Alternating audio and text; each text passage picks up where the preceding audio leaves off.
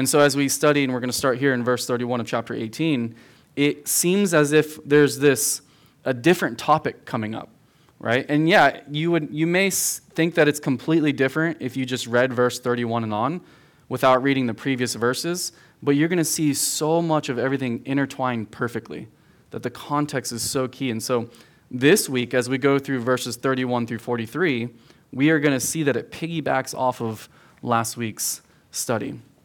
Again, it may seem like a different topic, but it doesn't.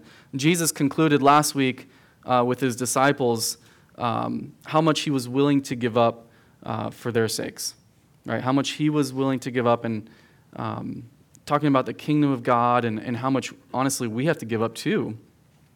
Or actually really challenging us how much we have to give up, right? Really challenging the rich young ruler of, you do these things, but you don't do this. And he says, there's one thing that you lack. That was our focus.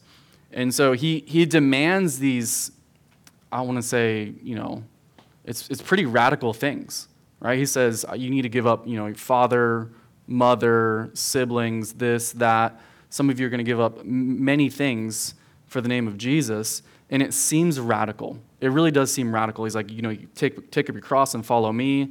But it's not. It's not in comparison to what he gives us. So what we give up is nothing in comparison to what he gives us. And also, it's nothing in comparison to what God has given up. Right? It's nothing in comparison to that. So we think that we can, radically outgive God, and we think it's radical when he tells us to do these things, but coming from the mouth of Jesus and then seeing what he has done in his life, man, it's nothing compared to what he did, right? And so I don't think, it's good to understand that comparison so that we're not here complaining and thinking that, oh man, this is some radical stuff, when in actuality it's nothing in comparison to what God can give us and what God has done. And so we start in verse 31. Let's go ahead and read the entirety of the rest of the book or the chapter, and then let's talk about it. It says, "Then Jesus took the 12 aside," speaking of the disciples, "and he said to them, 'Behold, we are going up to Jerusalem, and all things that are written by the prophets concerning the Son of Man will be accomplished. For he will be delivered to the Gentiles and will be mocked and insulted and spit upon. And they will scourge him and kill him, and the third day he will rise again.' But they understood none of these things." You're like, yes, the one time I can relate to the disciples. "This saying was hidden from them, and they did not know the things which were spoken. Then it happened as Jesus was coming near Jericho, that a certain blind man sat by the road begging. And hearing a multitude passing by, he asked what it meant. So they told him that Jesus of Nazareth was passing by, and he cried out, saying, 'Jesus, Son of David, have mercy on me.' Then those who went before warned him that he should be quiet, but he cried out all the more, 'Son of David, have mercy on me.' So Jesus stood still, commanded him to be brought to him, and when he had come near, he asked him, saying, 'What do you want me to do for you?' So he said, 'Lord, that I may receive my sight.' And Jesus said to him, 'Receive your sight, your faith has made you well.' And immediately he received his sight, followed him, glorifying him. And all the people, when they saw it, gave praise to God." And so if you remember early on in the book, Jesus, there was a turning point in his ministry where Luke describes it that he set his face like a flint, like a rock, like he was stone cold, that nothing was going to stop him from the mission and the purpose of coming here on earth, right? Because the mission and the purpose was greater than going around and doing these miracles, right? Because the miracles did not have a lasting effect. They helped for this life and this life only. Healing the blind, making the lame walk, and all these different miracles, the leprosy, and all these things, they were good, right? I mean, isn't that what we want? Isn't that what we ask of God sometimes, the healing of our bodies? Maybe you guys aren't there yet because you're young and you're somewhat healthy, right? But as the years come, and even you've seen it maybe with parents, friends, family, I don't know. But sometimes we go to the Lord and we ask for the healing of our bodies. And I believe that Christ does want that, but he doesn't promise that. The thing that he does promise for every single person is that we can be healed spiritually, is that we can be saved from the wounds of our transgressions, from sin, right? And Jesus came for that very purpose, right? So yeah, he was healing people because he has compassion. He cares about our well-being on this earth. It's not like God is only thinking about our eternity. That is not the only thing he's thinking about. He cares about this life and this life now, right? He said, I came to bring life and what? Life more abundantly, right? So he cares about what happens here on earth, but obviously what's of more vital importance is eternity.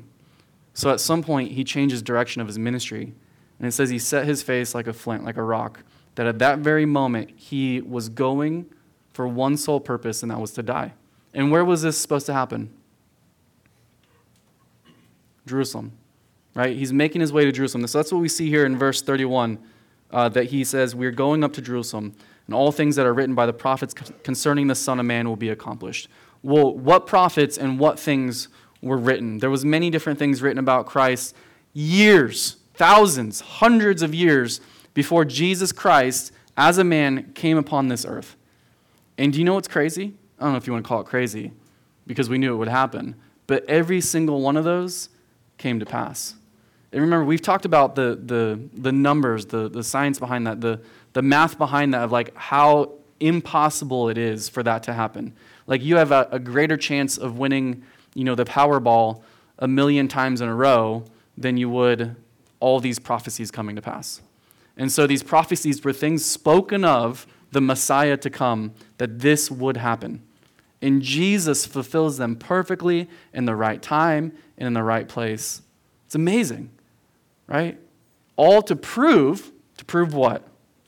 The very thing that this man yells out about. The very thing that this blind man, the blind man who could not see, right? There's irony here that the word gives us. Because here the disciples don't know anything that's happening, right? It says that they did not understand in verse 34 these things that were going to happen. But yet here this man in Jericho who was blind knew and saw that this was the Messiah. The king was here. How do we know that? Because he says, Son of David. We'll talk about more about that in a little bit. But that's a reference to his title as Messiah.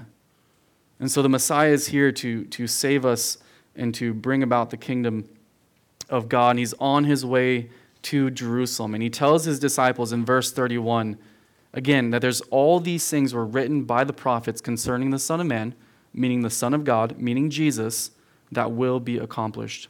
In Psalm chapter 22, I'll read these two verses to you. Verses 7 and 8, David writes about Jesus' humiliation that's going to happen. He says in verse 7, all those who see me ridicule me. They shoot out the lip, they shake the head, saying, he trusted in the Lord, let him rescue him. Let him deliver him, since he delights in him. And as we continue to read through the Gospels and we read through Jesus' crucifixion, you see that he was humiliated, he was mocked, he was beaten, he was spit upon. I mean, to the point where people, again, they were spitting on him, they were tearing out his beard, and then they mocked the very fact that he was the King of Kings, that he was the King of the Jews, that he was Son of God. So what do? Remember, they gambled for his robe. They said, look, if you are truly the Son of God, what should you do? What did they ask him to do, tell him to do?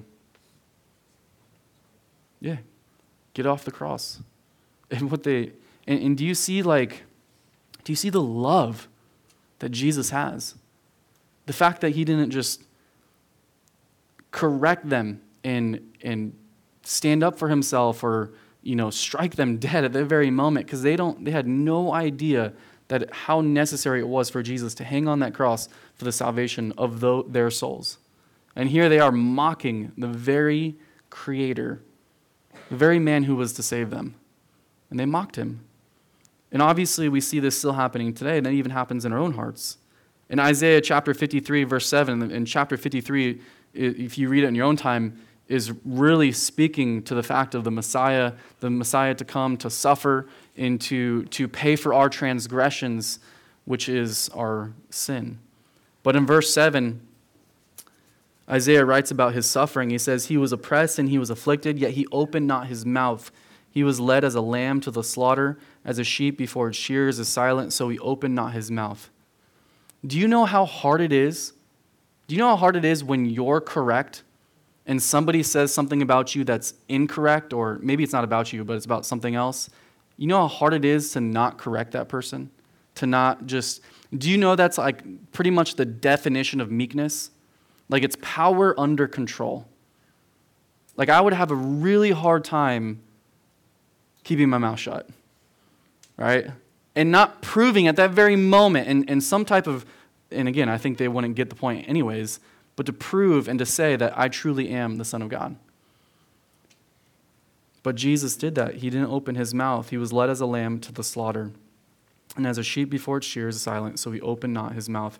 David writes even about the crucifixion before even crucifixion was invented. In Psalm 22, verses 14 through 16, he says, I am poured out like water, and all my bones are out of joint. My heart is like wax, it has melted within me. My strength is dried up like a potsherd, and my tongue clings to my jaws. You have brought me to the dust of death, for dogs have surrounded me. The congregation of the wicked has enclosed me. They pierce my hands and my feet. So these prophecies of these prophets, and this is just a few of them, right? They've come to pass. Jesus knows that he must be this suffering servant, that he must go through these things. But for the disciples, they're a little bit confused because they know he's the Son of God. They've seen his power, and they're expecting some great, authoritative, king that's going to come in and he's just going to overthrow everything. And what they fail to realize before that happens, that Jesus Christ is going to humble himself, come on a donkey, and he's going to be crucified. That's what they fail to realize. And what I want you to see is the correlation from last week's study to this week's study. Because last week, this is not last week, but it was a couple weeks ago. In verse 14, Jesus says this. He says, for everyone who exalts himself will be humbled, and he who humbles himself will be exalted. And that's what the disciples are looking for. They're looking for the exalted Christ. That's what the Jews are looking for. And what does Jesus come as? A humble servant, right? And just like he said for us, that if you want to be exalted, you must humble yourself. But if you exalt yourself, you're going to be humbled. So he comes in humility. And we know that after that, he will be exalted. That Jesus Christ and his name will be exalted. How do we know that? What does it say in Philippians chapter 2, in verses 5 through 11? Look at this. It says, let this mind be in you, which was also in Christ Jesus, who being in the form of God, did not consider it robbery to be equal with God, but made himself of no reputation. Right? This is Jesus of Nazareth. Do you know what that phrase even means? Jesus of Nazareth, like nothing good comes from Nazareth. That's what we see in the Gospels. Like who would come from Nazareth? Nobody good comes from Nazareth. This is Jesus of Nazareth. He made himself of no reputation. Right? We know the Christmas story, born in, a barn, a cave, whatever it was. There was no inn, there was no room for him. Born with animals next to him. I mean, this is the King of Kings. This is God himself. Again, taking no reputation, taking the form of a bondservant, and coming in the likeness of men. Do we understand how important that is? Do we understand why Jesus had to be a man? Do you understand that? Do you understand why God himself had to be his creation? If you come to Wednesday nights, you'll probably understand it a little bit more in regards to Ruth and the kinsman redeemer. That the punishment for man is meant for man, right? That's why when you look at the Old Testament and you have the sacrifices of these cute little, lambs and bulls, it wasn't sufficient. Why? Because it's a completely different being. Angels couldn't die for us. Lambs could not die for us. Only a man could die for us. Only a man could take a man's place. And that is why Jesus becomes born of a virgin woman.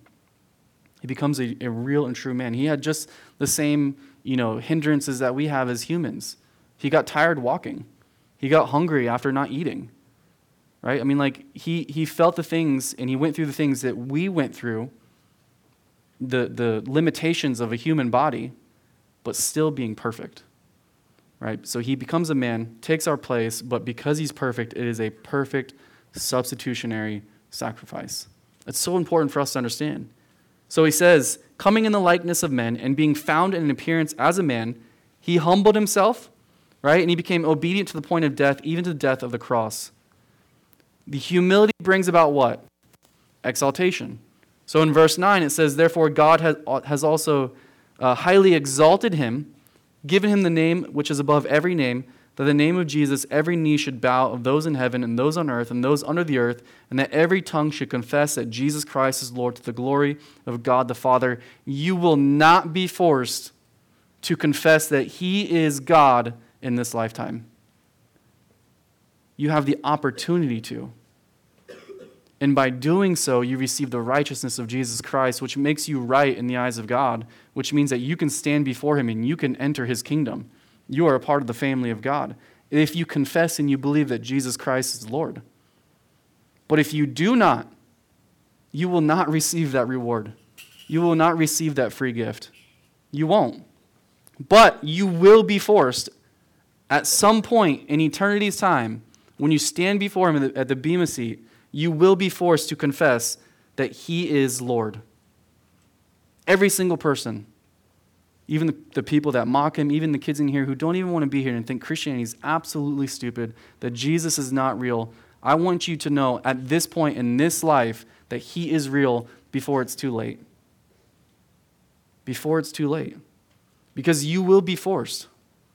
Why doesn't he force us now? Because then we wouldn't have free will, right? And if we don't have free will, then it's not true love. And that's not what God wants. God wants us to truly love him, and he's given us that capability of loving him because he's first shown us his love. Every week, guys, I will share the gospel with you. It's so vital and so important. It's life-changing. And I think that's why this scene plays out here so dramatically.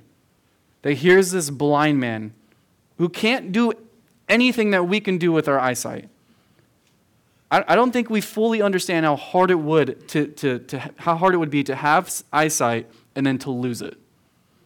And what we find out from this man is that he did have eyesight and he lost it.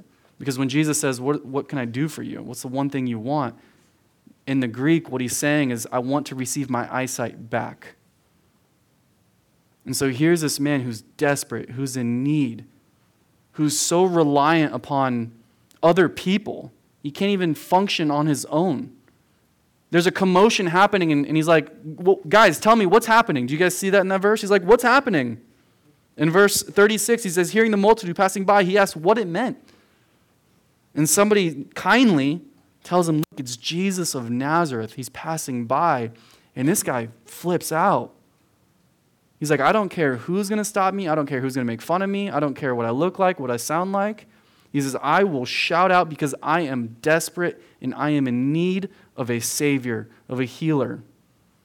So he says, Son of David, have mercy on me. And it gets to the point where everyone starts to, well, I don't know if it's everyone, but people start to tell him, like, dude, shut up. What are you doing? You sound and look like a moron. Be quiet. And do you know what he does? Even more, he gets louder, even more. Son of David, have mercy on me. And I truly believe, as I'm speaking to you right now, that there's many of us in this room who have never been in this position. This is an amazing miracle, guys. This is the last miracle that we are going to see of Jesus Christ before he's crucified. So I truly believe that there is something spectacular and amazing about this miracle. There's something that Jesus wants us to know, that he wants to reveal to us about himself in regards to this miracle. And I believe that it's that we have to get to the point where we are so desperate and we are so in need of Jesus that we recognize that he is the only one that can save us from our sin. This is greater than a healing of sight, because he goes on to say that your faith has made you well. It's more of an implication to being made whole, of being saved is what the Greek means.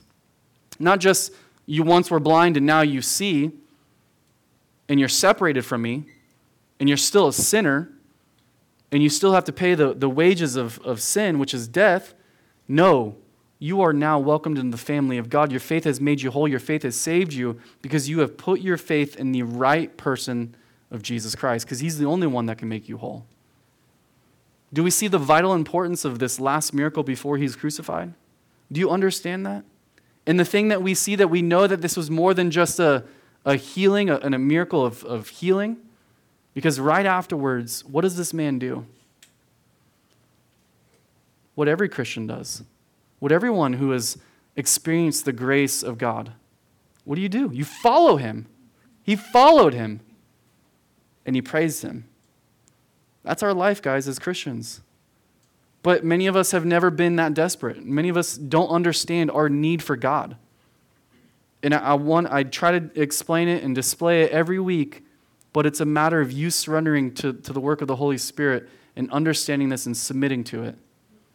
That God is holy.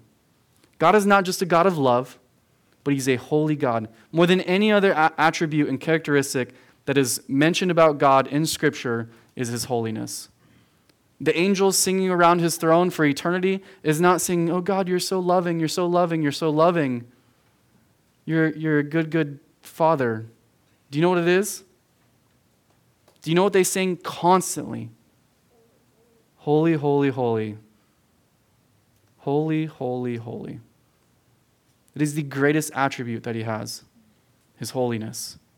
And once you understand that, you will understand how disgusting and despicable and gross your sin is.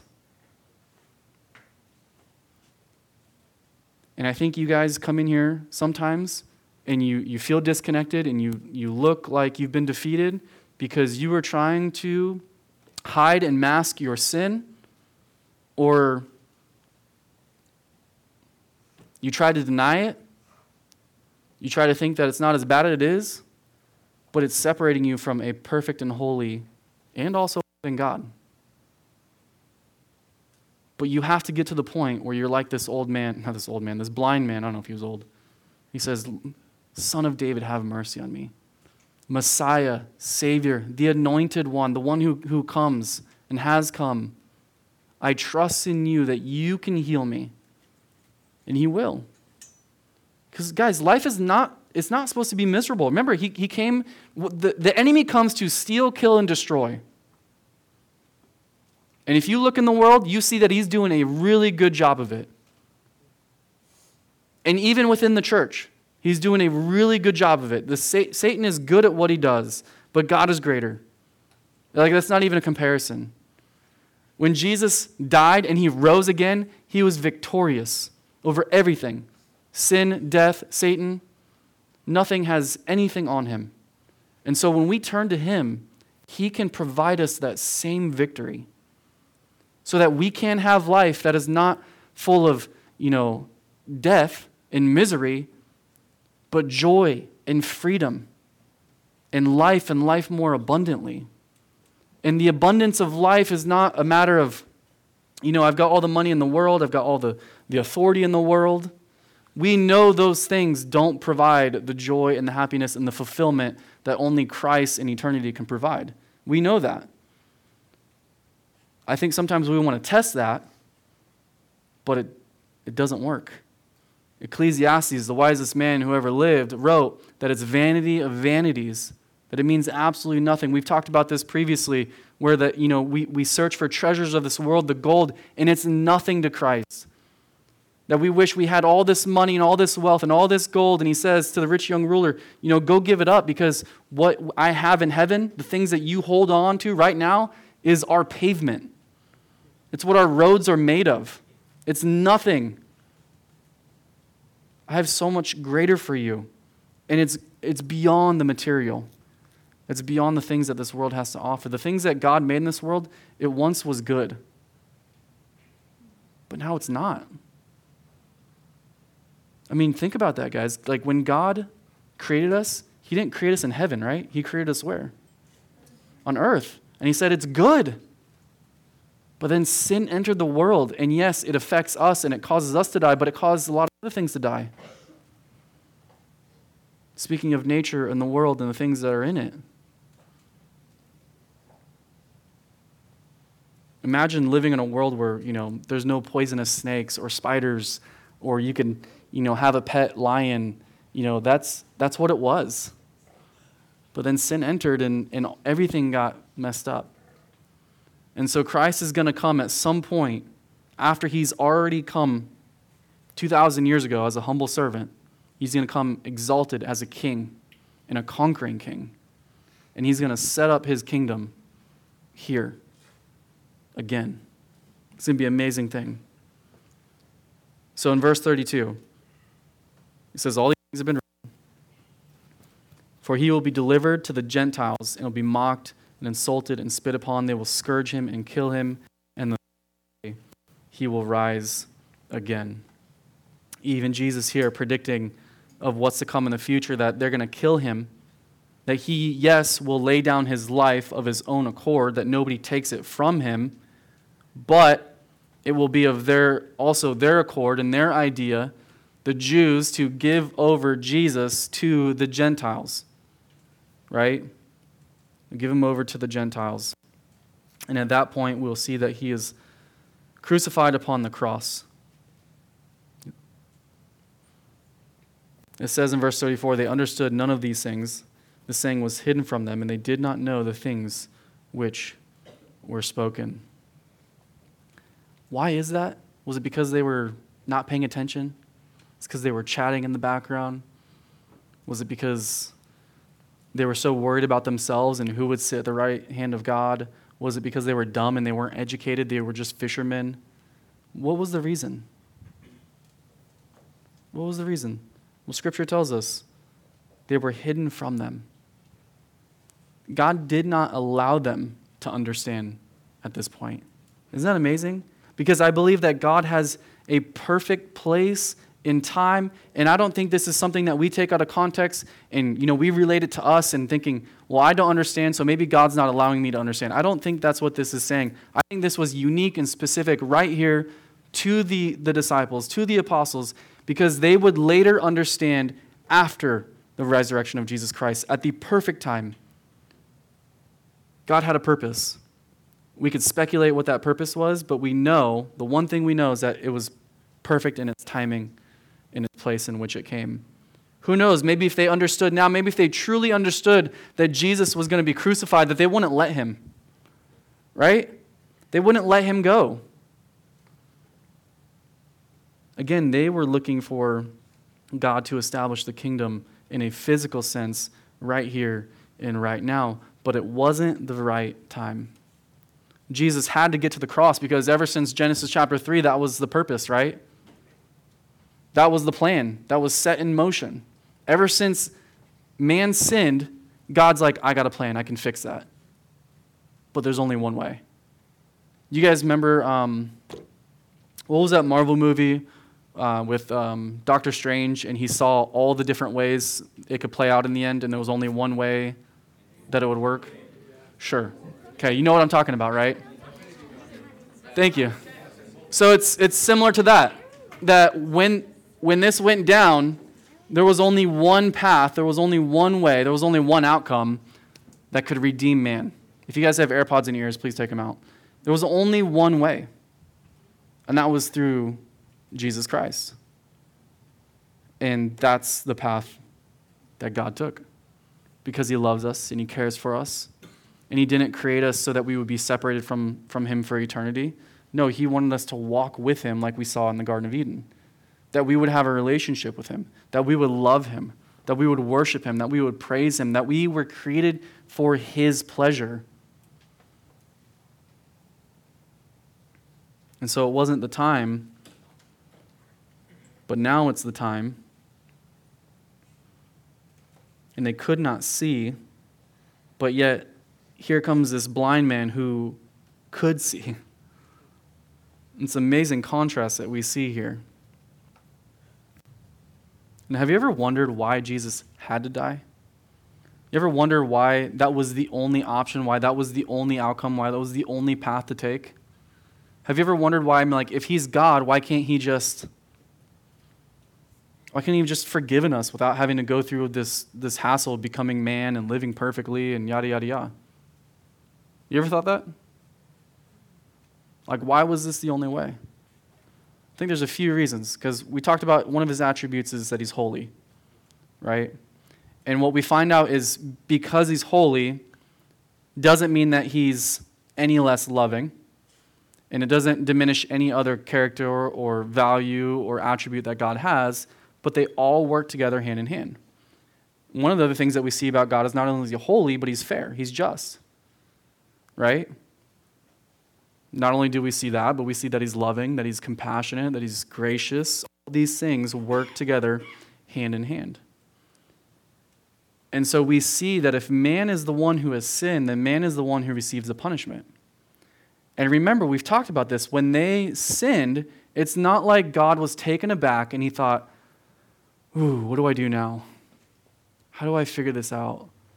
It's not like him, the Holy Spirit, and Jesus got together in the room and they're like, how do we hash this out? How do we figure this out? That wasn't the case.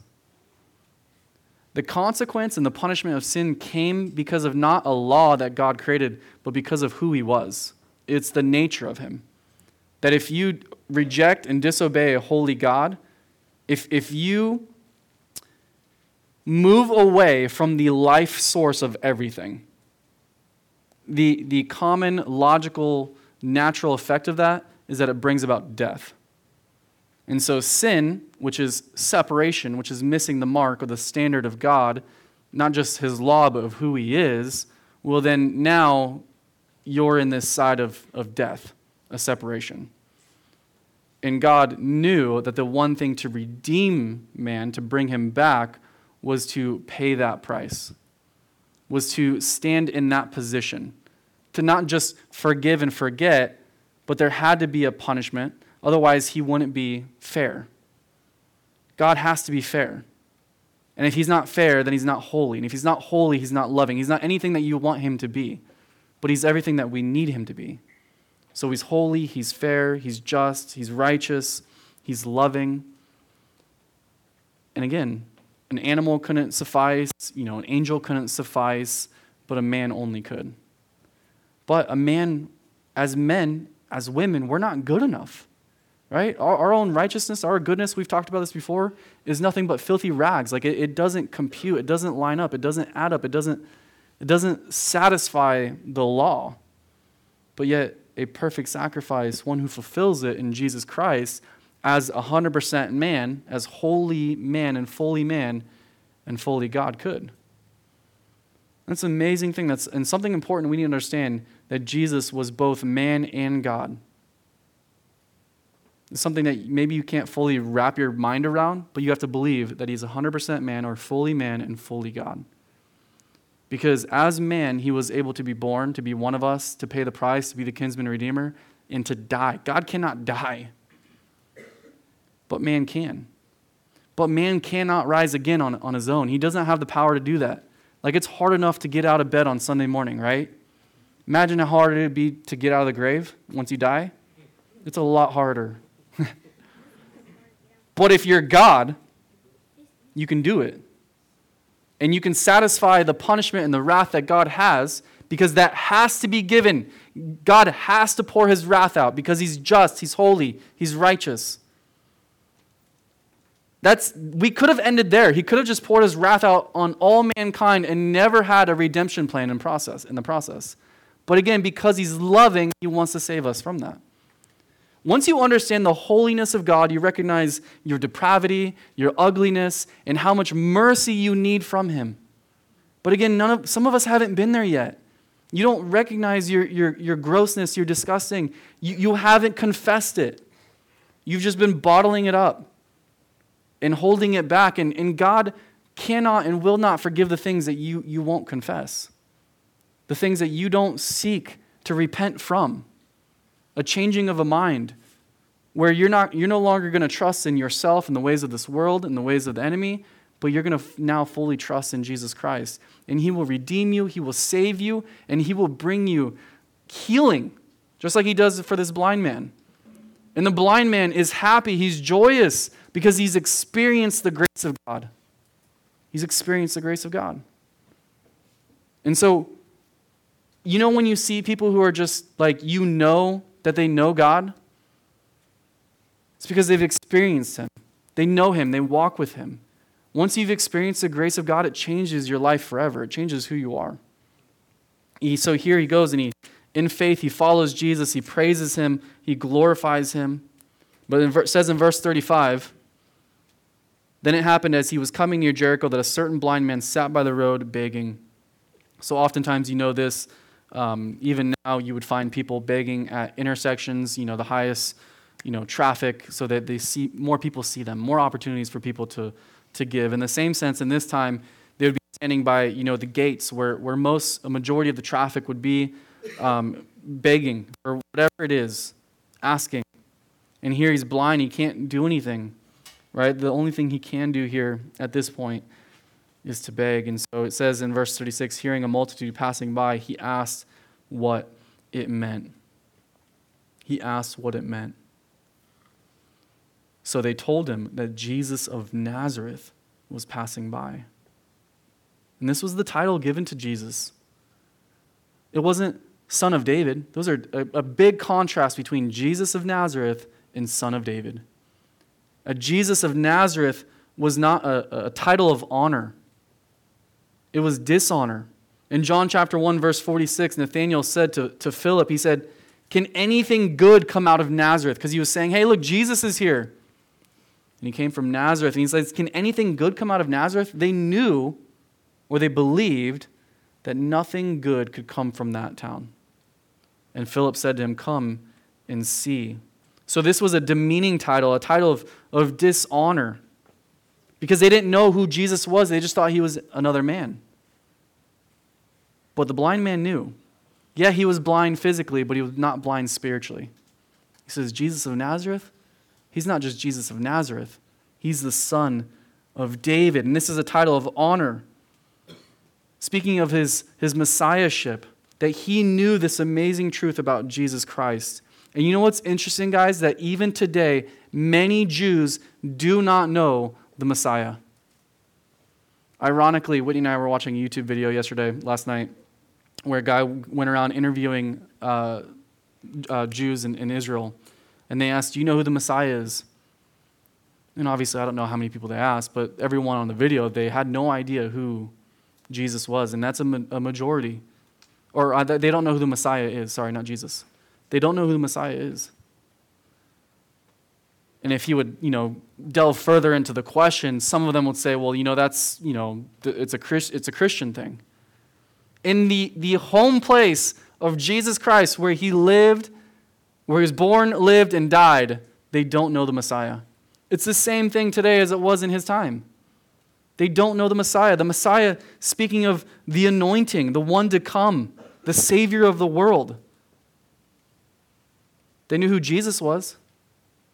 He's the guy from the Bible, but they don't see him as a Messiah.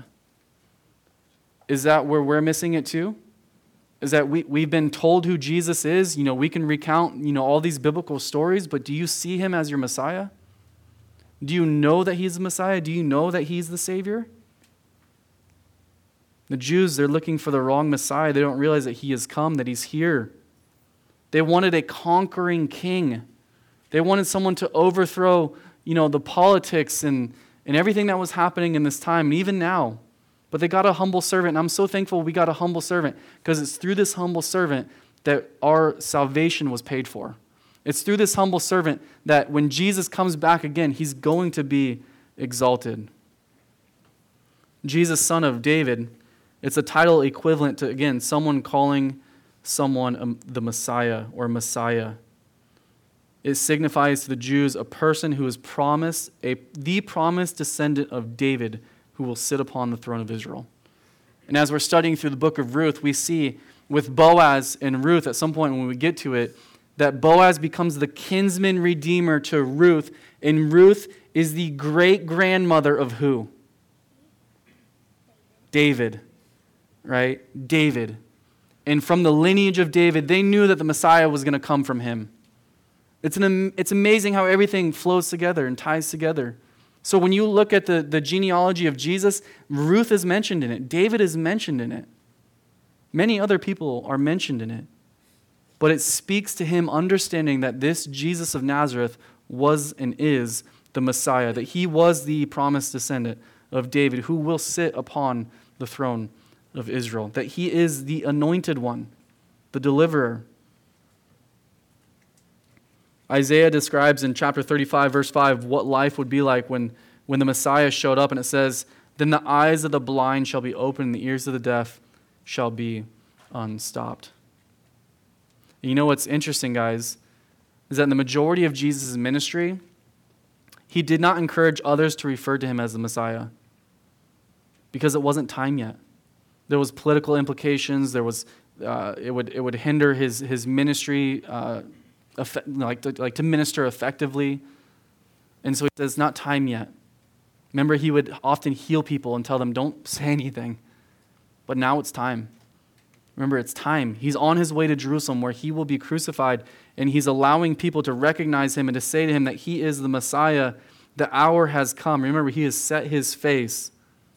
He is not renouncing the title of Christ or the King of the Jews. When Pilate questions him, he doesn't renounce it. And so when Jesus is crucified, do you know they mock him? And one of the ways they mock him, they put a sign upon the cross upon his head. And do you know what it says? Jesus, the Nazarene, King of the Jews. It says in John chapter 19, verses 19 through 20, it says, "Now Pilate wrote a title, put it on the cross, and the writing was, 'Jesus of Nazareth, the King of the Jews.' Then many of the Jews read this title, for the place where Jesus was crucified was near the city, and it was written in Hebrew, Greek, and Latin." He is the King of the Jews and the Gentiles. He is the Messiah. And so this man, he cries out, "Have mercy on me." He was in complete need. He could not do anything of his own accord.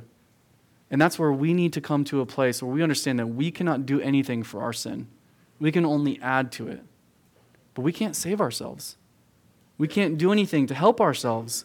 We have to be in need like this man. And so he cries out, "Have mercy on me." We see this often in Matthew 9, in Matthew 15, Matthew 17, where people call upon Christ and they say, "Have mercy on me." And because Christ is loving and gracious and compassionate, what does he do to those who cry out and say, "Have mercy on me"? He gives mercy.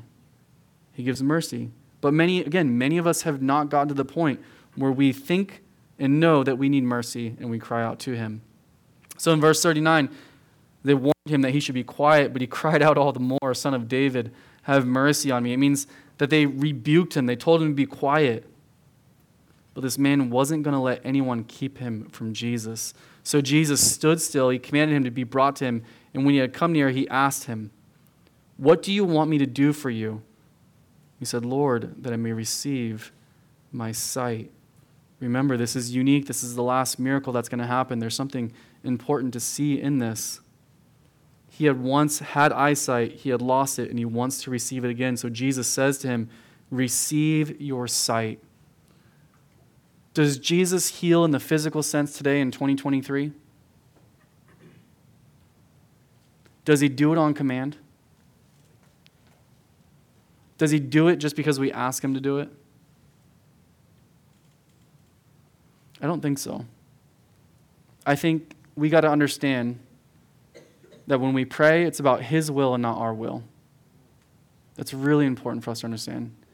Because there's many word of faith, name it and claim it, preachers, teachers, pastors, apostles, deacons, deaconess, YouTubers who will say, "You just don't have the faith to be healed."